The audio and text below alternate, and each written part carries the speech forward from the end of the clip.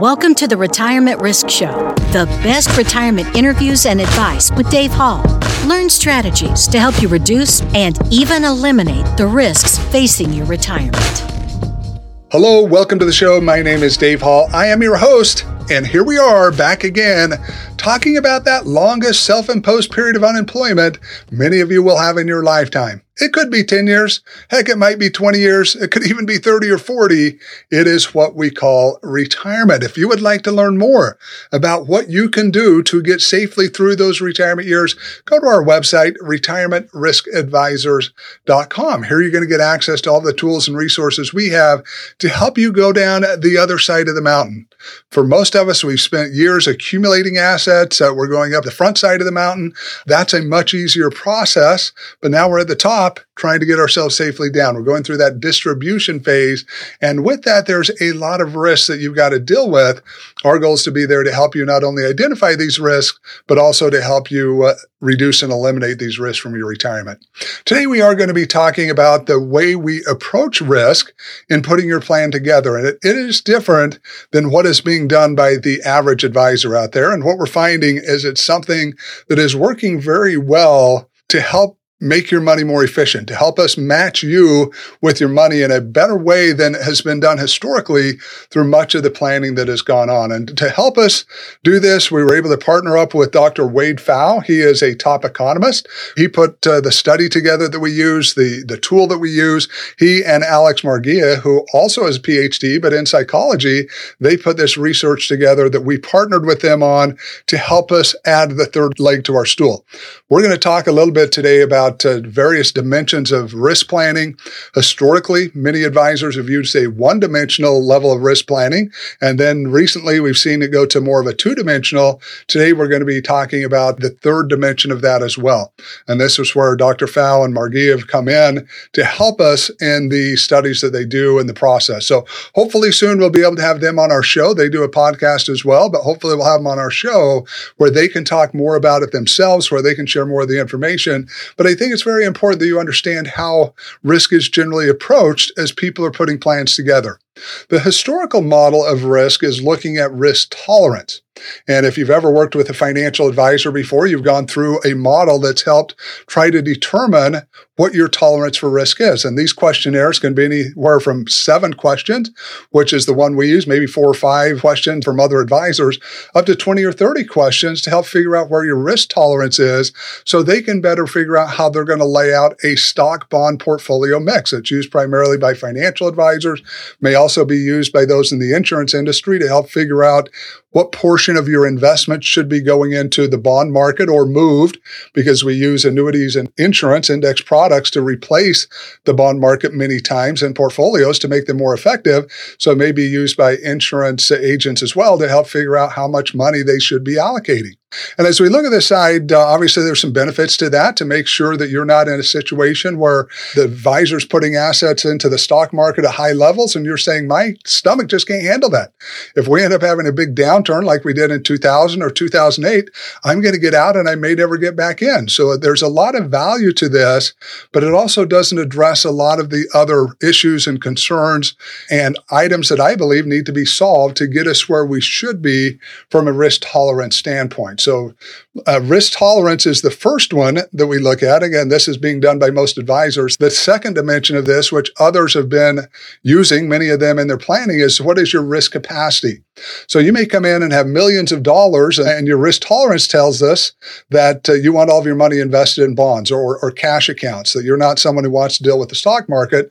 Well, because you've got so much money, maybe you're only spending $50,000 or $100,000 a year, you've got so much money, your tolerance really isn't matching up to your capacity. Obviously, you could be much more aggressive with a lot of those funds over a long-term retirement that you're never going to touch or use that would allow you to get better rates of return on your investments, to get you into a position where you could grow those assets more efficiently. So the second stool becomes this discussion of what is your risk capacity. Now, the other side of this could be where you're coming in and saying, I can handle all the risk in the world. I want 100% of my investments put in the stock market, but yet you don't have enough assets to cover your basic income in retirement. You're in in a position that if you put all of that in the market and it goes down 40%, you're going to be in trouble. You're not going to be able to get yourself out of that hole to have any other income besides Social Security, which Social Security is only intended to cover about 40% of your lifestyle costs in retirement. So you're going to be in a position where you may not be able to have the lifestyle you expect. So we've got to look at it from that side as well, saying we don't want you to get to a point that you're over risking, even though you got the tolerance for it, but you don't have the capacity to be able to do that. We want to make sure we're having discussions around that topic.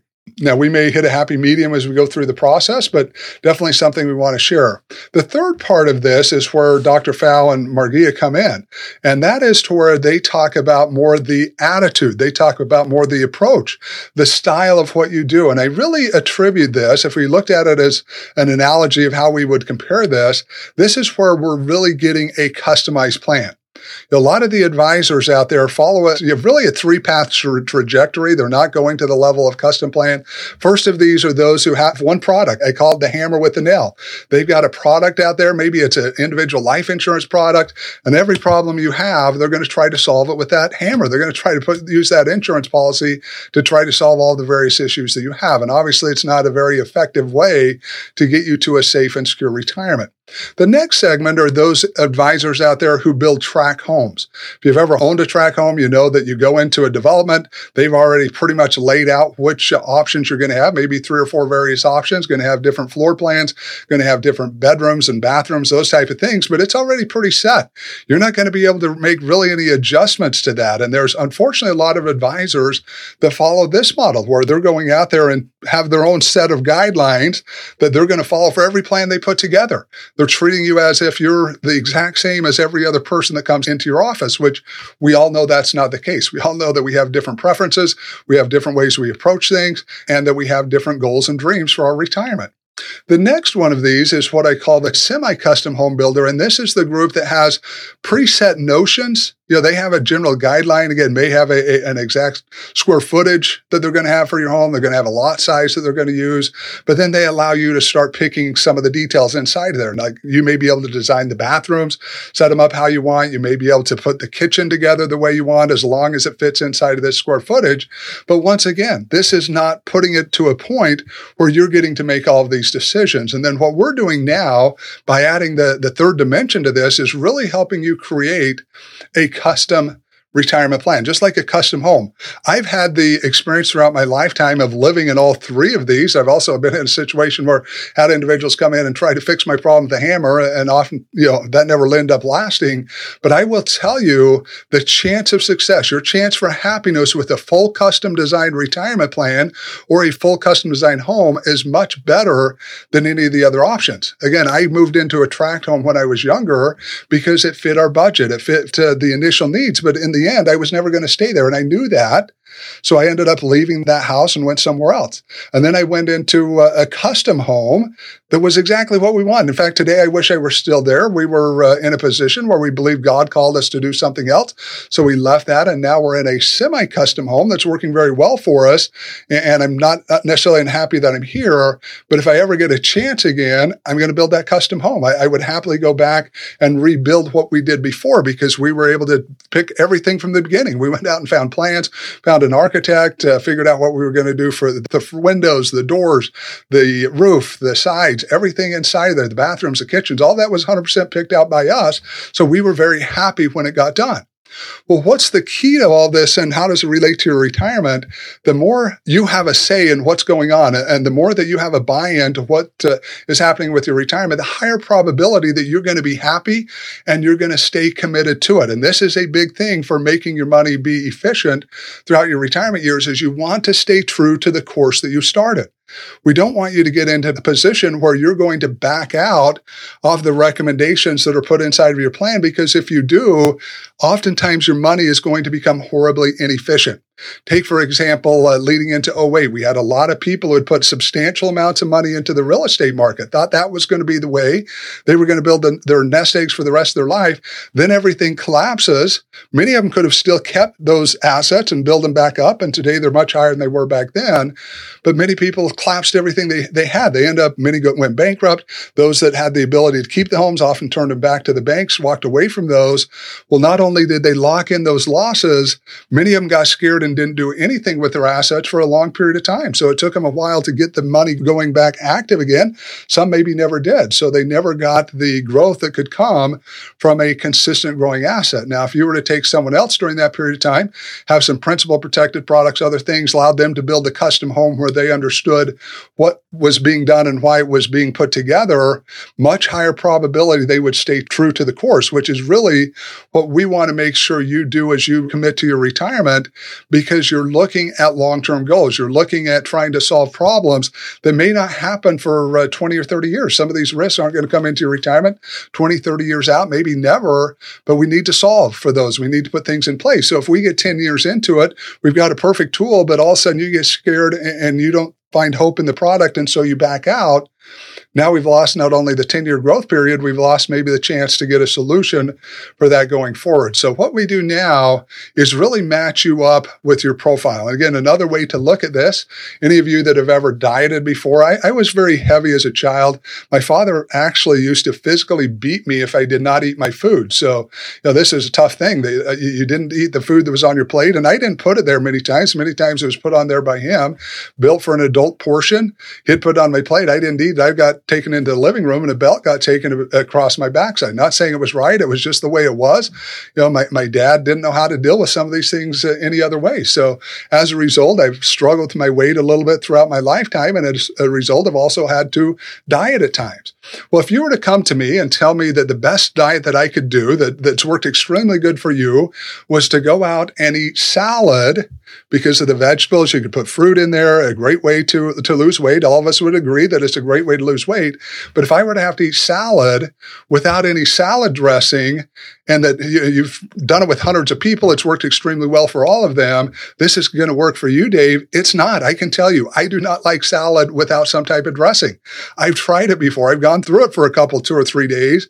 And by the 4th day, I'm going crazy. I'm looking for the first opportunity to get salad dressing back on that salad. So as we look at what we're doing here, trying to really do the same thing with your retirement.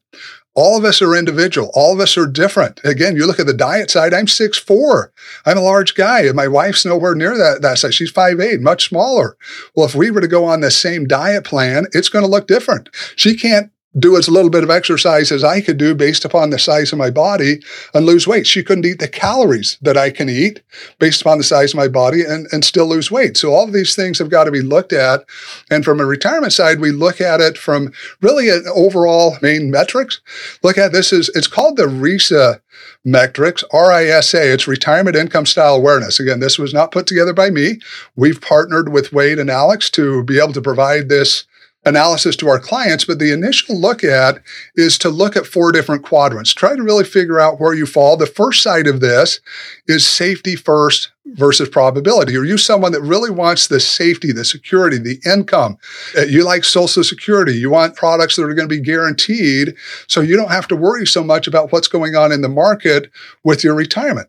Are you someone that wants that, or do you want more probability? Do you want to be able to have the ability to allow for higher rates of return by having less restrictions, less safety inside of there, in hopes you can get a better retirement, but realize that the market goes down, it could end up going down substantially, and you're going to have to make adjustments accordingly. So we look at those 2 first.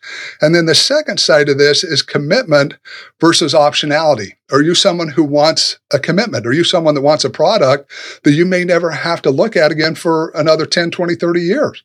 When we look at many of these, it may be an immediate annuity, something where you're putting the money in, you know that for the rest of your life, no matter how long you live, you're going to get X dollars out of that product. Well, if you're a safety first commitment person, that may be the exact product that you would want to have.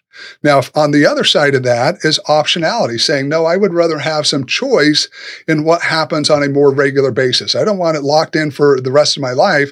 I'd really like to, be able to see what's going on in the market, really see what's happening in my retirement, how things change, and have the ability to make adjustments accordingly. So if you're a probability optionality individual, you're saying most of my retirement assets probably should be in the stock market because I'm willing to take the risk. I want the freedom to be able to make choices along the way. So depending on the quadrants, whether you're a probability optionality, which again is more stock market, or safety first commitment, which is more guaranteed income coming out maybe even immediate annuity, versus safety first optionality, saying, hey, I really want safety, but I want some choices. That's maybe a bond ladder to get you where you want. Or the other end, that is probability commitment, saying, okay, I want some probability. I still want some market upside, but I really want to commit to it. That may be a variable annuity. So again, depending on where you fall, and also understand that your spouse, if you're married, may fall in different quadrants. We're trying to match those together. Say, okay, based upon which quadrant you're in, these type of products are going to work better for you based upon your emotions, your attitude, your approach to retirement, because they're going to help you stay true to the course. They're going to help make sure that you stay true when things go bad, because you'll have the commitments inside of your retirement to get you to that point. So that's the main matrix. That's the main thing that's looked at. But there are some secondary factors. I want to go through these as well so you understand what they are. And again, I really hope we can get Wade or Alex on the show, because they're going to be able to talk about the years and years of research that they went through to get to the point that they were able to put this together, to get a layout where they could consistently determine the attitude, approach, and style of retirees and the individuals taking these assessments as they approach the retirement. The secondary factors, the first of these is technically liquid versus true liquidity. So what are we talking about here? Technically liquid is where you've got a bucket of assets and you're putting them all together. And if something happens, you're fine to just pull the assets out of that big, large bucket. You're going to put everything together. You have a long-term care event. You have an emergency. You're just going to pull the money out of that bucket. The true liquidity is where you're saying, I really want to segment. If I'm going to have a long-term care event, I want to have a solution for that that's segmented for it. If I'm going to have an emergency, I want an emergency fund bucket that's segmented for that. So it helps guide us in how we approach the solutions we're going to put into your retirement. The next of these is front versus back loaded. Do you want to spend more money in the front end of your retirement, or would you rather live a less than ideal retirement in the beginning and make sure you had more money in the back end? Now, most people, I will tell you, are front end loaded, because we realize as we get further into our retirement, we're going to spend less and less money. So there's not a lot of sense behind having high income during those later years, having it at that point. But again, some people are willing to do that. Some people want that. They're saying, hey, I'll really sacrifice in the beginning. I just want to ensure I never run out. I don't want to get to a point where I run out of those assets or that income that's coming in. Third secondary factor is time-based versus perpetuity. What are we talking about here? Time-based is saying, I'd like a solution for a period of time. I want income to go with my Social Security, but I only want it till age 84. And we have this with people we work with that are saying, I just don't think I'm going to live that long. And if I do, the chances are so small, I'm not overly concerned about what happens. I'll still have some Social Security. Yeah, life might not be that great, but I just don't think I'm getting there. So I want time segment. I want to make sure that I have the income for this period of time. The other side is, hey, I want to make sure if I live to 110, I got income till 110. I don't want to ever feel like I have to adjust my lifestyle. And then the last of these is accumulation versus distribution. Are you someone that wants to accumulate a bunch of assets for a legacy? Again, happy to have more asset-based approach to retirement. Or are you someone who's about distribution, saying, hey, I'm okay to distribute out the money during my lifetime. That's why I saved it for. I was really doing it for myself so I could have a good retirement with me and my spouse or whoever you're spending that retirement with. I'm completely fine to do that. If I have a legacy after, okay, but that's not important to me. And then the next segment, so again, this is a four-segmented analysis. We look at the main factors, we look at the secondary factors, and then the third part of this is looking at the four concerns that we all have for retirement. First of these being longevity. Are you someone that is concerned about longevity? Are you someone, again, that wants that money? You're more back-end based, or you want that money to last as long as you do? Some of the people we work with, that's very important to them. Others don't really care. I just don't really care about the future. I'm more concerned about the present, where I'm at. Next one of these is lifestyle. Where do you fall from a lifestyle standpoint? Do you want to maintain the lifestyle that you have? Or are you willing to take a smaller cost of living, take less money because it allows you to get more longevity or a legacy or something else? So we look at the lifestyle and how that plays in and what you're looking at. Next one is liquidity. How important is that? That I have liquidity of assets to solve potential problems that I have. Some people, not a big issue. They don't have a lot of things they think they're going to have to spend money on, and many of them don't. But then there's others who have maybe a real estate property that they may have to put a lot of money in. Maybe they've got a very expensive house for the income they have. And they're saying, if I've got to put a roof on, that's going to be $50,000, $60,000, $70,000 just for the roof itself. I got to go through and remodel some bathrooms or change it because I'm having an event where I can't get around like I used to. I may be spending $100,000 to do remodels. So they want the liquidity to be able to solve those issues. And the last one of these is legacy. How important is a legacy to you in regards to the assets and the money you have? Are you someone like me that's got 2 disabled children and you want to leave a large legacy to them to be able to make sure they get taken care of and their lives are similar to what they're experiencing now? Or are you someone that has no one to give the money to? In fact, you think, and many times people think, hey, I'm not even going to have anything to give anyway. I don't even want to think about giving my assets. Well, for almost everyone, you're going to have something left. Now, I don't know what it will be. Some of you will be income and assets. Others, it's going to be your home. Others will be personal property. But most people have something left. And if you can figure out what you're going to do with it, great. But if it's not important, we're going to design our planning substantially different than we would if legacy was an important aspect to you.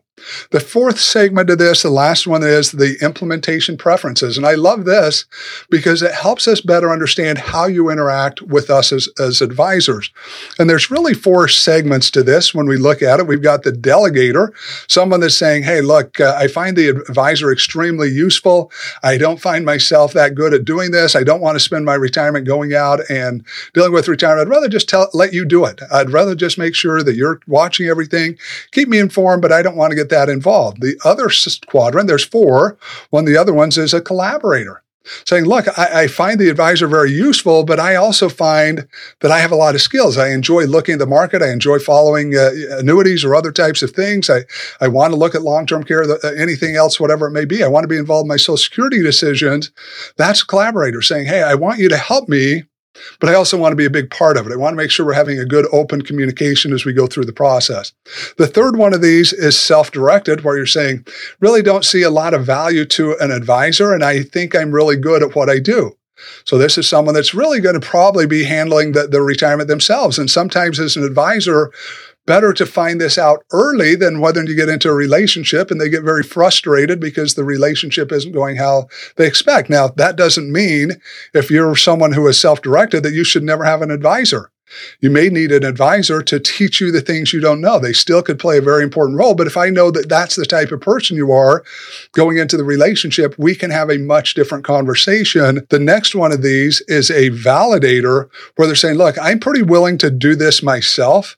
I'm pretty efficient, but I'd like you to validate what's going on. And again, a lot of times our risk-based plans themselves, that's what they are, is to really allow people who have been doing their own planning to have an expert come in, map everything out, and validate the decisions they've had. And this happens all the time. We'll have people come to us and say, I think I've done a really good job, just not sure. I need an expert to look at these areas and let me know if I am. And sometimes they've done a great job. They're really on track of where they should head. Other times, not so much. We start realizing that they made key mistakes that don't seem that big, but over a 20, 30-year retirement are going to be very, very huge. I mean, if you look at an airplane that's flying, if they get off track just a little bit, it may not seem that big of an issue, but you take that airplane clear across the world, all of a sudden they completely missed their mark. They completely did not end up where they're supposed to. This happens a lot in retirement. Something as simple as making a mistake on Social Security doesn't seem that big. 30 years later could end up being very detrimental to the overall retirement. So I hope this helps you better understand the 3 dimensions of planning. We call it our ACT, risk assessment. Again, the attitude or your approach, that's the A. We look at your capacity, that's the C. And then your tolerance, that's the T. So we've got a 3-dimensional plan. Once we get all of that information, we can do a pretty good job because we are independent advisors to use the universe to get all the products and the tools and all the things we need, because there are different solutions for different people to be able to put it inside there. So again, if you're someone that wants a nice big country home that has lots of acreage, we're going to be able to build that for you. If you're someone that's living in New York and you want a big high-rise, beautiful apartment, we're going to be able to build it to you because we have access to all the tools. We don't have the restrictions of being captive to any company that allows us the freedom to do that. Or from a diet side, if you're someone that likes the Atkins diet, or you like the Mediterranean diet, or whichever one better fits who you are compared to that side, the same thing. We're able to get various food products, if you looked at it from a diet side, that's going to meet your personality better. So you have a better chance of success. Because remember, especially from a diet standpoint, you get the wrong diet. It's generally not just the fact that you fall off the wagon. Most people do. If you've only lost a few pounds, chances are you're going to gain more back than you lost. So it becomes even a bigger problem if you fall off the wagon than if you had never gotten onto the diet program to begin with. So we're trying to keep that from happening. We're working very hard to make sure we're matching you up with your money. We call it matching your money with your profile. Who are you as a person? How are we going to do that? And that's really part of what we do. I hope you've enjoyed the show today. We love the process we go through. It is different than it's being done. Not a lot of advisors out there yet that have jumped on to what Wade and Alex are teaching and started using it effectively, and especially from a downside of retirement distribution, saying, and this is not accumulation where we're really just worried about inflation, maybe some tax rate risk, some of these small things. When we get into retirement, we got to start worrying about Social Security, Medicare, long-term care, elder abuse. We got to worry about the market dropping, taxes, got to worry about what our distribution rates are going to be. All these things change, and this allows us to better address not only all those risks, take a risk-based approach, but do it with our 3-legged stool, our 3-dimensional ACT planning or ACT planning that we want you to take action on. My name's Dave Hall. I have been your host. I look forward to seeing each of you again next week, where we'll come back together and further break down some of the various risks that you're going to face during those retirement years. And that's today's episode. Thanks for listening. If you like what you heard, please subscribe to wherever you get your podcast. The Retirement Risk Show is a production of the Retirement Risk Advisors. Our show was produced by Sierra Talene and Autumn Koenig. If you're a CPA looking for more retirement education, visit retirementriskadvisors.com.